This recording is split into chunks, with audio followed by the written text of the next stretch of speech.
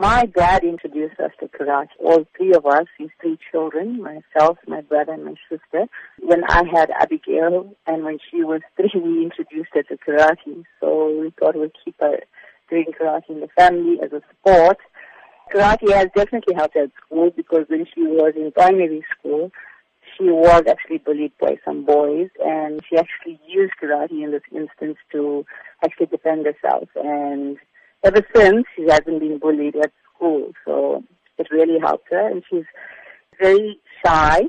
Karate has really helped her improve confidence level and boldness and her courage. So, of course, she's used her talent then to progress through to number 1 in her division in South Africa.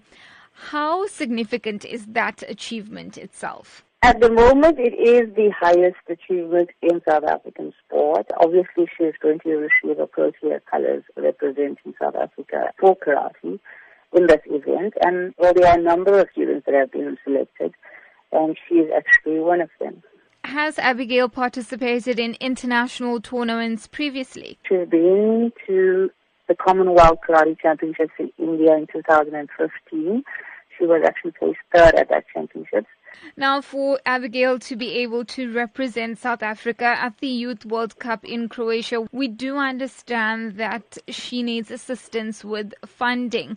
Take us through her exact requirements. 25 to 30,000 rand, which includes the airfare, the meals provided, the training camp fees, and the tournament entry fees. But unfortunately, karate is not a sport that is funded, by businesses and things like that.